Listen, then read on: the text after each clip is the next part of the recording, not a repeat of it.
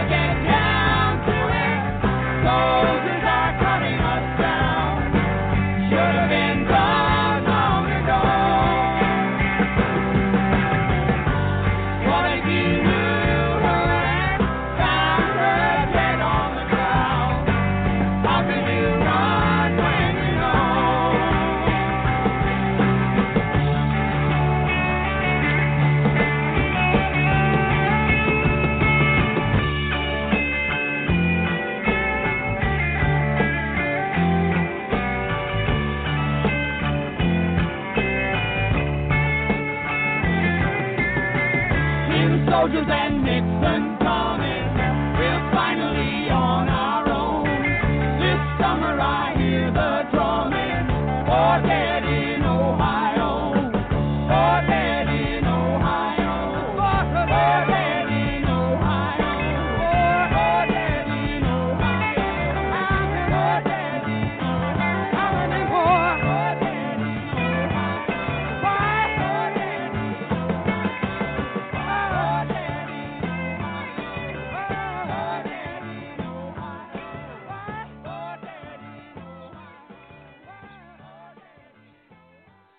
Welcome, everybody, to our show for early June, the tumultuous week of early June in 2020. And is there nothing that's not tumultuous about our Dictator-in-Chief, which is the title of our show today? And that was Crosby, Stills, and Nash with Four Dead in Ohio. That was came to mind this week as Mr. Trump introduced and unleashed his secret police in Washington, and fortunately nobody died as he gassed fellow Americans and posed for the lamest photo op with a Bible. But here to discuss it all is my colleague, Dr. Ray. Greetings, Ray. Hi, David. How you doing on this sunny, warm afternoon? Yeah, it's a nice day. I don't know. It's hard to contrast a beautiful day like this with the darkness coming out of the bunker at 1600 Pennsylvania Avenue because of the authoritarian in chief, who is, I think, getting daily, if not more often, calls from his pal Vladimir Putin. And the reason I say that, Ray, is Putin is famous for saying that the biggest thing he fears, above all, are crowds, because they will challenge his authority in ways that he can't control. So he can't have that.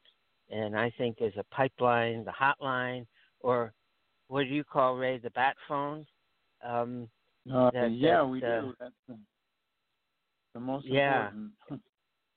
Yeah, and he's the Riddler or the Joker, or calling on the bat phone in the White House to tell Donald, who I don't think is really smart enough to come up with the ideas that he does. But anyway, this week was horrific, chilling, as Trump unleashed his own secret police. And so, Ray, I chose that song by Crosby, Stills, and Nash. And tell us about Kent State. This was we go back to 1970 in this. What can you enlighten our listeners about this? Well, I was a senior in college. Of course, was the particular, the best place, I guess, or the worst place you could be, because all the colleges in the country were involved in one way tangentially or another.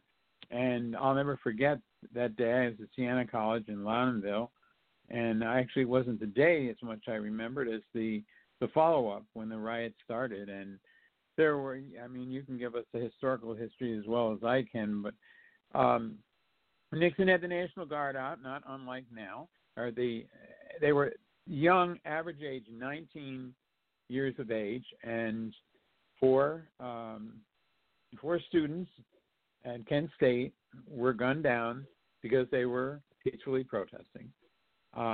Apparently, one of the soldiers was nervous or happy, or an order was given, and so much written, but the end result was 4 dead in Ohio.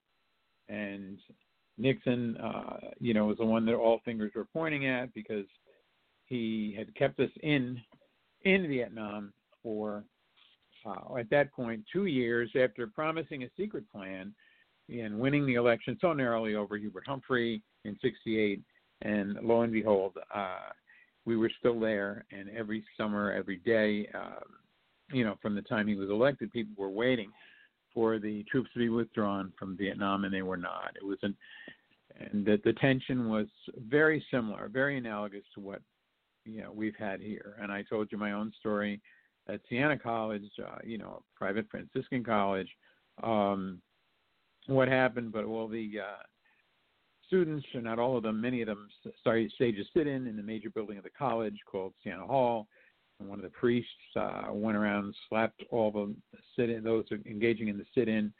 Right across the street was Troop G, which is one of the largest police barracks in the state, and they were there to stop.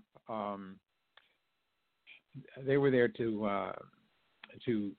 at that moment to try and make peace, and the tension was unbelievable. And the comment was made in our newspaper, which was there for the reunions, that one wrong move and we would have had right in Loudonville another Kent State. And I'm sure that was the situation all across the country. I'd be interested to know. Let's see, I was about 21 at the time, so I'm guessing you were whatever age you were. You'll let you do the math. And 12. How old were you? 12. 12. What do you viscerally? What do you remember, David? Well, that was I was still in grammar school, and I don't particularly remember that day, but I do remember the coverage it got, and back then it was whatever Walter Cronkite said went, and I just got most of my news from Walter Cronkite and the newspapers, and it gradually dawned on me how serious this was. I didn't get it at first. Well, as a 12-year-old, what would you get? But I hated Nixon. I just knew Nixon was a creep, before he was a creep. and it was, we were becoming familiar with the Vietnam War. The brother of one of our classmates was killed. I'll always remember that. Patrick Mitchell was our classmate, and his brother Peter was killed in Vietnam, and that was just mind blowing. I mean, there it was. We were affected by it, and just sort of paralyzed. What do we do? How do of course, death is not an easy topic for 7th or 8th graders, and I just felt so bad for him. I wasn't very close to him, but to Patrick Mitchell, but just felt horrible, and it really was an awakening. And with Kent State, it really we had a connection to it, and before then, Vietnam was kind of an abstract concept, but and of course it devolved over time as Nixon devolved, and so I see this week as maybe Trump's Kent State moment, where he really frightened the nation by tear gassing, even though they don't want to use that word, but gassing and I don't know what else they did, but dispersing a peaceful protest and making it a dangerous situation, and using really what he called little green men to do it. Little green men. I refer to the secret police that William Barr put together from prison guards from, I believe, Texas, and he just brought them to Washington, which states, Washington not being a state, had no power to refuse them. Washington is basically run by the federal government, and so therefore needs statehood.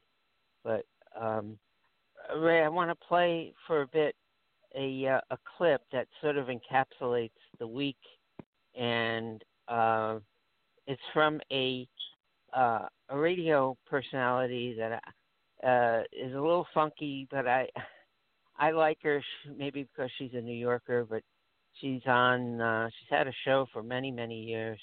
Now she's mostly on the internet, and she used to be on Air America radio in the early 2000s, and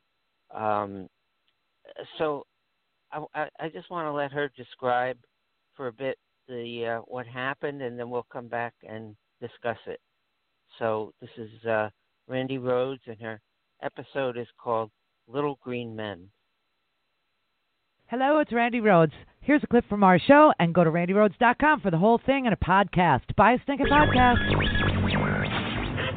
Mary had a little man. The fault. We believe that all men are created equal. To the magnificent mosaic that is America. From radio beacon to radio beacon. I have a dream today. Change has come to America. Believe me. Knock, knock. Who's there? It's a figment of your imagination. Randy Rhodes Show. Turn up your mind. When Donald Trump came out of hiding this week, he didn't do it to bring us together or heal the nation. He wasn't there to offer words of calm and comfort. Instead, he became what we always feared, evoked the worst of our past, threatened our governors and states. He ordered our own soldiers who fought in Iraq and Afghanistan to flood the streets instructing them to turn against Americans, used churches and the Holy Bible as political props. He didn't invoke the Lord to give us wisdom, but to boost his polls. Ordered an attack on unarmed protesters using gas, rubber bullets, and flash grenades. Washington transformed into a war zone for this coward. This is a time for choosing. America or Trump? Oh! There you have it. These are Republicans that are putting these ads together, by the way. It is unbelievable, the militarization that Donald Trump is trying to order Bill Barr. Okay, so let me just explain. Over the past couple of days, I've seen these little green men. A lot of people have seen these little green men, and nobody understood who these people were because they won't wear insignias. They won't wear name tags. They don't have numbers on the back of their helmets, as is common in units that represent either the U.S. military, the National Guard, or legitimate police organizations, right? And the reason why everybody is tagged, for those of you who never served, is so we can recognize each other. And now what you have is a bunch of people wearing black garb or green garb with all kinds of really new shiny equipment who are dressing just like militia members. Now, if you're a garden variety lunatic militia member and you ask me to, surrender to you, I get to say no. But if you're law enforcement, if you're a legitimate police officer or you're a National Guardsman who has been called in by a governor, then you don't have the... So really what we have here is this soup of confusion in Washington, D.C. Why Washington? Well, there's no violence in Washington. There just isn't. There hasn't been. New York was peaceful, too, for the most part. Most cities have seen like nothing but peaceful protests over the past 2 nights, right? There's very little, criminal activity going on because the criminal activity has been stopped in its tracks by local police. There are people, 7,000 arrests have taken place because people sought to insert themselves into millions of peaceful protesters and take advantage of the situation, and they were caught, and that's that. So Washington, D.C. is singing, and they are protesting peacefully and all this, right? And yet, on the street yesterday, you could see all these little green men and all these little black, stormtroopers, and you don't know who's who. Some of them didn't have, as an ex-military person, I have to tell you, you can't have, all this crazy facial hair. Do you know what I mean? And so they look like hipsters dressed in militia outfits. Turns out Bill Barr has called in Department of Justice, Bureau of Prisons guards. You have guards from Texas guarding the White House. Prison guards guarding the freaking White House. Now, that's bad enough, but think about this. I told you, all you crazy people out there with the Jeffrey Epstein theories. Jeffrey Epstein was killed in a prison run by Bill Barr. Prisons are run by the Department of Justice. Bill Barr is using and creating his own freaking army. That is freaking frightening. Bill Barr, what's the chain of command? Who's giving orders to these guys? How do we identify them? Let's say they abuse us. Let's say they shoot us. Let's say they use excessive force against us. Who do you complain to? They're not wearing any insignias. We had to actually, last night, all the reporters, me, everybody, we were talking to each other, trying to figure out who these little green men are, and trying to get Senator Chris Murphy from Connecticut, trying to get Nancy Pelosi, the Speaker of the House, trying to get the Armed Services Committee in the House, trying to get the the Homeland Security Committee chair in the House to start investigating this weird occupation that's happening in Washington, D.C., with these non-tagged, non-insignia, no-named, riot-geared, militia-looking, crazy presence in Washington, D.C. And why Washington? Well, Washington, D.C., and this has got to change. Washington, D.C. is not a state. It is probably the only place that Donald Trump could get away with this, because no governor wants Donald Trump to bring in the National Guard. No governor has requested military help. No governor has asked for the Bureau of Prisons to send SORT teams. No governor has asked for Border Patrol. No governor has asked for the DEA or the ATF or any of these alphabet soups of unidentified military-looking people. And finally, last night there was like footage everywhere, and we were all talking to each other, trying to figure this out. And later in the evening, there started to come some reports about who these people were. All right, so this was the first inclination that I had that people were getting hip to this. So Ray, I just think this is about the most chilling story of the week, other than yesterday. Well, when Trump claimed that the newly dead George Floyd, a victim of his racism, a victim of Trump's racism, and is ginning up the racial divide in this country. Trump said that George Floyd would be looking down in joy and glee at the faked job numbers, the inflated job numbers, which went up only, the job rate improved only a little bit, but in fact it didn't improve. It came out later in the day. Oops, there was a footnote at the bottom of the jobs report that said, "Oops, no, the job rate actually got worse in the past month," and I don't think people are going to catch on to that. So Trump had a celebration day at the White House, and he claimed George Floyd was approving and smiling down, and it does get worse, but that was just hideous yesterday, and I think there's a warm spot in hell for people like Bill Barr, Trump's enablers in the White House. What do you think of Bill Barr? What a Attorney General. I'm sure those letters could stand for something else and numerous proposals. The Constitution is just being driven off the road into the weeds. I don't think there's anything historically that matches Bill Barr. Would you agree with me? Oh boy, not in this country. I mean, I heard Woodrow Wilson. I was taught that Woodrow Wilson was probably our most racist president before this one.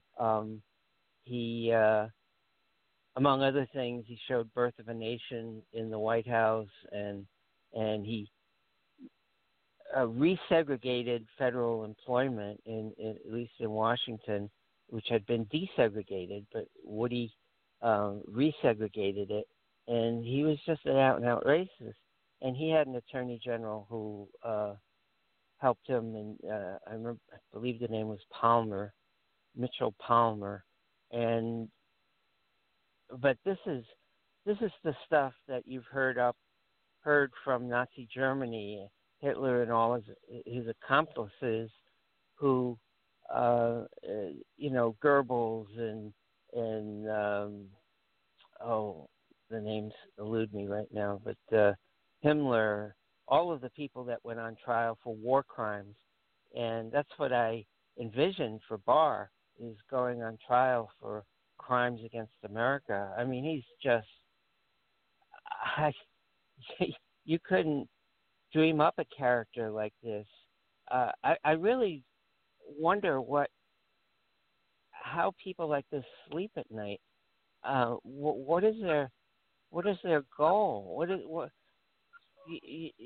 Do they have no understanding or appreciation for the government of America? Even Ronald Reagan at his worst and Nixon at his worst respected at some level the way the Constitution works, what it says, what the obligations of elected officials. Trump and Barr, I'm blown away by the mentality of both of them, and I wanted to talk about this idea of authoritarianism, and I have another clip which I'll play in a second, but the idea of, I just don't. I think, Freud would have a lifetime of work to understand the mentality that brings people to an desire for an authoritarian government. We talked about this earlier, you and I, Ray, on our pre-show get together, and we. I think you found it an interesting topic that, to say the least, that what is in the mind of someone who would support a Trump or an authoritarian figure. Ray, why don't I play this clip, and then we can come back and discuss it as time merrily rolls along here. But this is something from Vox.com, an interesting website run by some progressives and former Washington Post employees. And, of course, I've seen signs of homophobia there. But here's what they had to say about the mind of a Trump supporter. And let's discuss it when we come back. He's a war hero because he was captured. I like people that weren't captured, okay? I hate to tell you. The 2016 Republican presidential nominee disregards the norms of adult behavior. He disregards the norms of American democracy as we know it. It should be heartbreaking to every American that we have a front runner that suggests there will be a religious test for anybody who wishes to come to our shores. He's so unusual, his rhetoric at times so extreme, that political experts and commentators were blindsided by his rise. We better be ready for the fact that he might be leading the Republican ticket. Next. I know you don't believe that, but I want to go on. How did Donald Trump attract such broad support within the Republican Party? And what does it mean for the U.S. beyond this election? And it turns out that this is a question that can be answered to a really surprising extent via this niche field of political science. It developed a theory about what's called authoritarianism. We're not talking about dictatorships. Authoritarianism is a term political scientists use for a worldview that values order and authority and distrusts outsiders and social change. And when authoritarians feel threatened, they look for strongman leaders. Leaders who are punitive, who target outgroups, and who have a simple, forceful leadership style that makes them feel strong. And if you were going to grow that candidate in a lab, I'm going to bomb the shit out of them. He would look a lot like Donald Trump. When you get these terrorists, you have to take out their families. They care about their lives, don't kid yourself. But they say they don't care about their lives. You have to take out their families. Authoritarianism is not in and of itself necessarily a partisan issue. For most of this country's history, authoritarians were likely divided between the two parties. But now, only one of the parties really appeals to them. What happened was the Republican Party started to embrace what it referred to as traditional values, and it stood against a series of major social changes in this country. After initially supporting civil rights, Republicans began courting Southern white voters who opposed racial integration. They turned against the Equal Rights Amendment, denounced abortion, and later fought against same-sex marriage. Our nation must enact a constitutional amendment to protect marriage in America. More recently, foreign threats like terrorism have become major political issues, with Republicans taking positions that align with authoritarian fears and preferences. So Mark Hetherington and Jonathan Weiler, two political scientists, they tracked data over several decades, and they found that authoritarian voters were shifting into the Republican Party. So that means that when authoritarians become scared, when they become activated by a particular social change or issue, the Republican Party can't ignore them, and they are a ready-made constituency for a candidate like Donald Trump. Are you going to have a massive deportation force? You're going to have a deportation force. I would bring back waterboarding, and I'd bring back a hell of a lot worse than waterboarding. Testing people for authoritarianism is a bit tricky. You can't necessarily just ask people, are you really freaked out by social change? Do racial differences unsettle you? Do you support strongman leaders? Because those are very sensitive questions, and people won't necessarily answer them honestly. So instead, political scientists ask people about something more neutral, their parenting preferences. Please tell me which one you think is more important for a child to have: independence or respect for elders, obedience or self-reliance. These questions seem like they're about raising children, but really what they're asking people is how much they value order and authority. So when political scientists tested these 4 parenting questions against the behaviors that they knew authoritarians exhibited, they found out that the correlation was very close. It was very predictive, at least for white voters. Using this 4-question test, Vox worked with Morning Consult in February 2016 to poll a large sample of likely voters. Our results yielded a few really interesting things. The first one was that, yes, scoring high on the authoritarianism questions was very predictive of support for Trump. A political science PhD student named Matthew McWilliams has found similar results. He's done 2 polls, both of which have found that authoritarianism is not only strongly predictive of Trump's support, but that it seems to do a better job of predicting it than virtually any other factor. We also looked at what authoritarian voters are afraid of. On things like car accidents, or the risk of gun violence, or prescription drugs, there wasn't a huge difference between authoritarians and non-authoritarians. But when it came to threats associated with people, and particularly foreign people, authoritarians were much more afraid. And we identified policies that authoritarians were more likely to support. So authoritarians were much more likely to say, for instance, that the United States should use force rather than diplomacy when dealing with countries that threaten our interests overseas. And they were much more likely to want to sacrifice civil liberties in exchange for safety. I want surveillance of certain mosques, okay? If that's okay.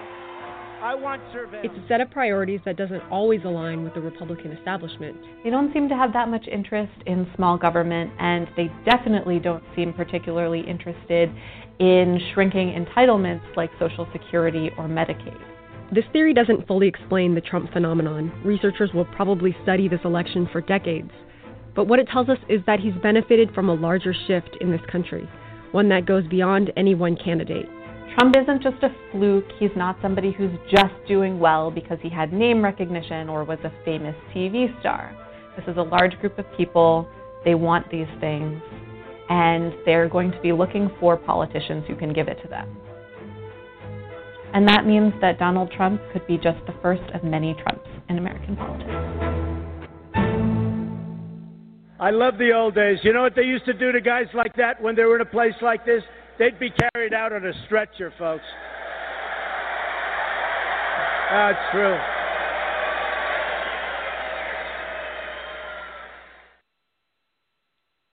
Well, Ray, that was a little longer than I thought, but it's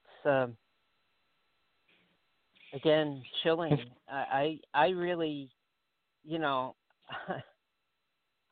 I'm torn between confronting a Trumpy, as I call him, or just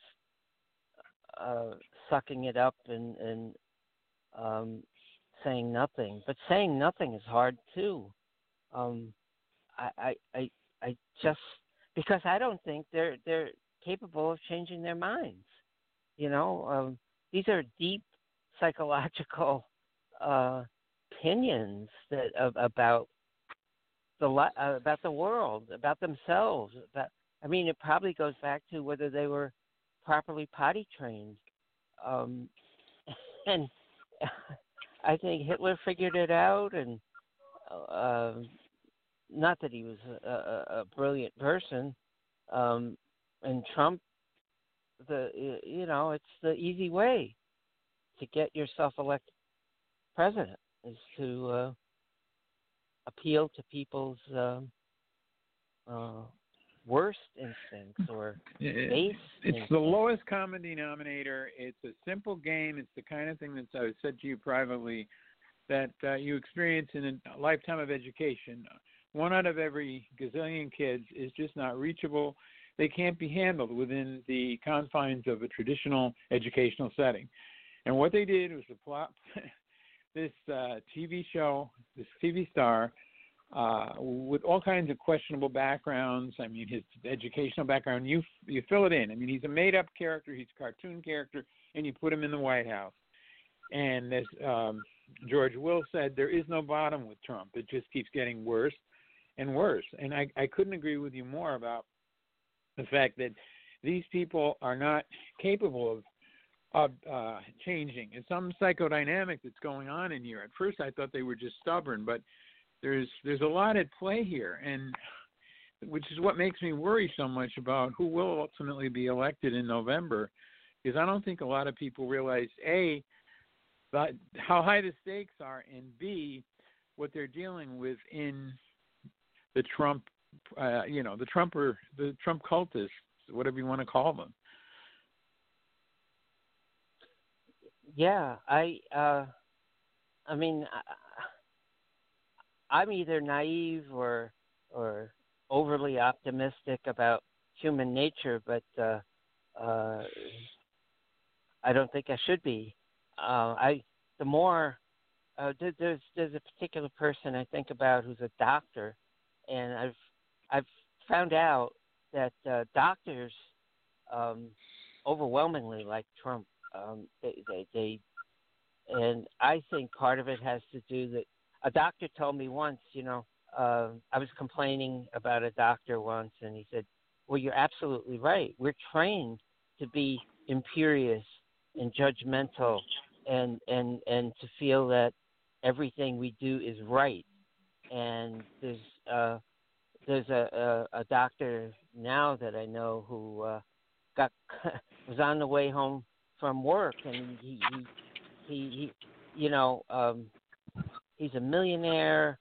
He lives in this beautiful community and has a mansion, and always complains that he doesn't make enough money at $1 million.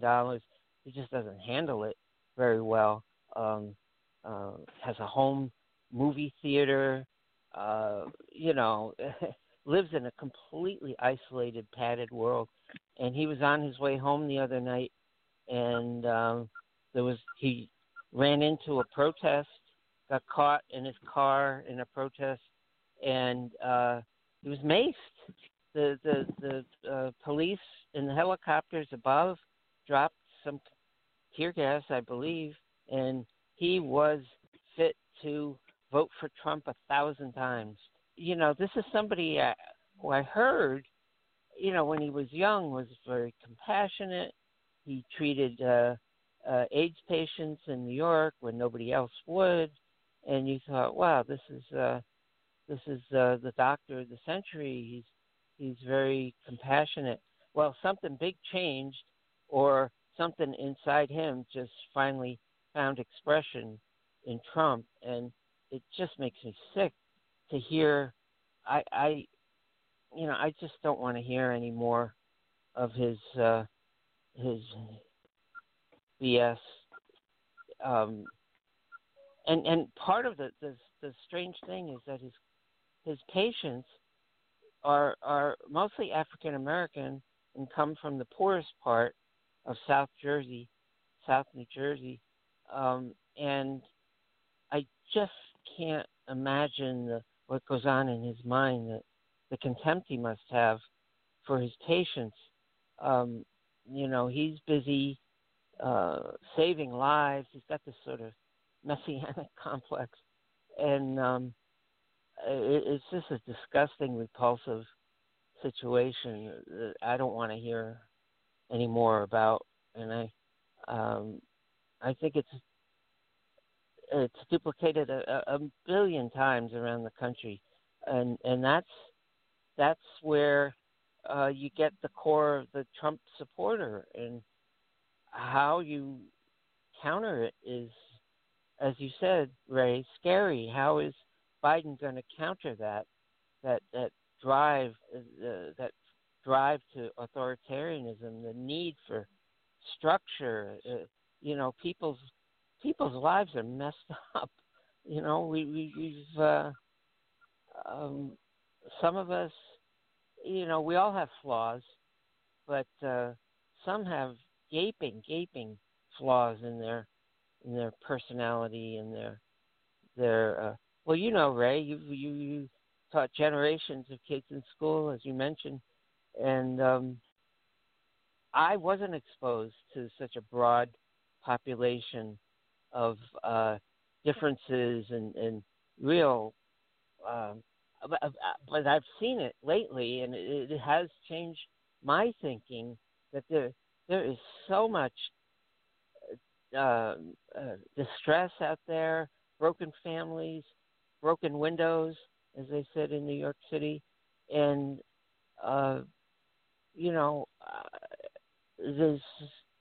you can't be the social worker to the world and heal the world, as I've been chided.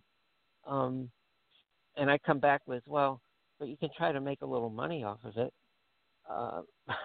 But it is sad, and instead of trying to heal rifts, Trump takes pleasure and delight and opportunity in increasing the rifts, increasing the resentment, and God help us all. Ray, any thoughts? The only thing I would mention in the final seconds would be, the front and center here is something called the chaos factor, and that is extrapolates out to what do you wake up and do in the morning. And I've had some very, very smart people say to me, I just don't want to open my eyes and turn on the TV and find out what crisis is there today. And you can bet for the rest of his time in the White House, there will be one virtually every day. And there is, I think, a tensile strength to how many of those crises can be put out there for the public before they say, just get, like the kids, I can't stand you anymore, get out of the house. And I think right now that's the way they feel about Trump in the White House. Right.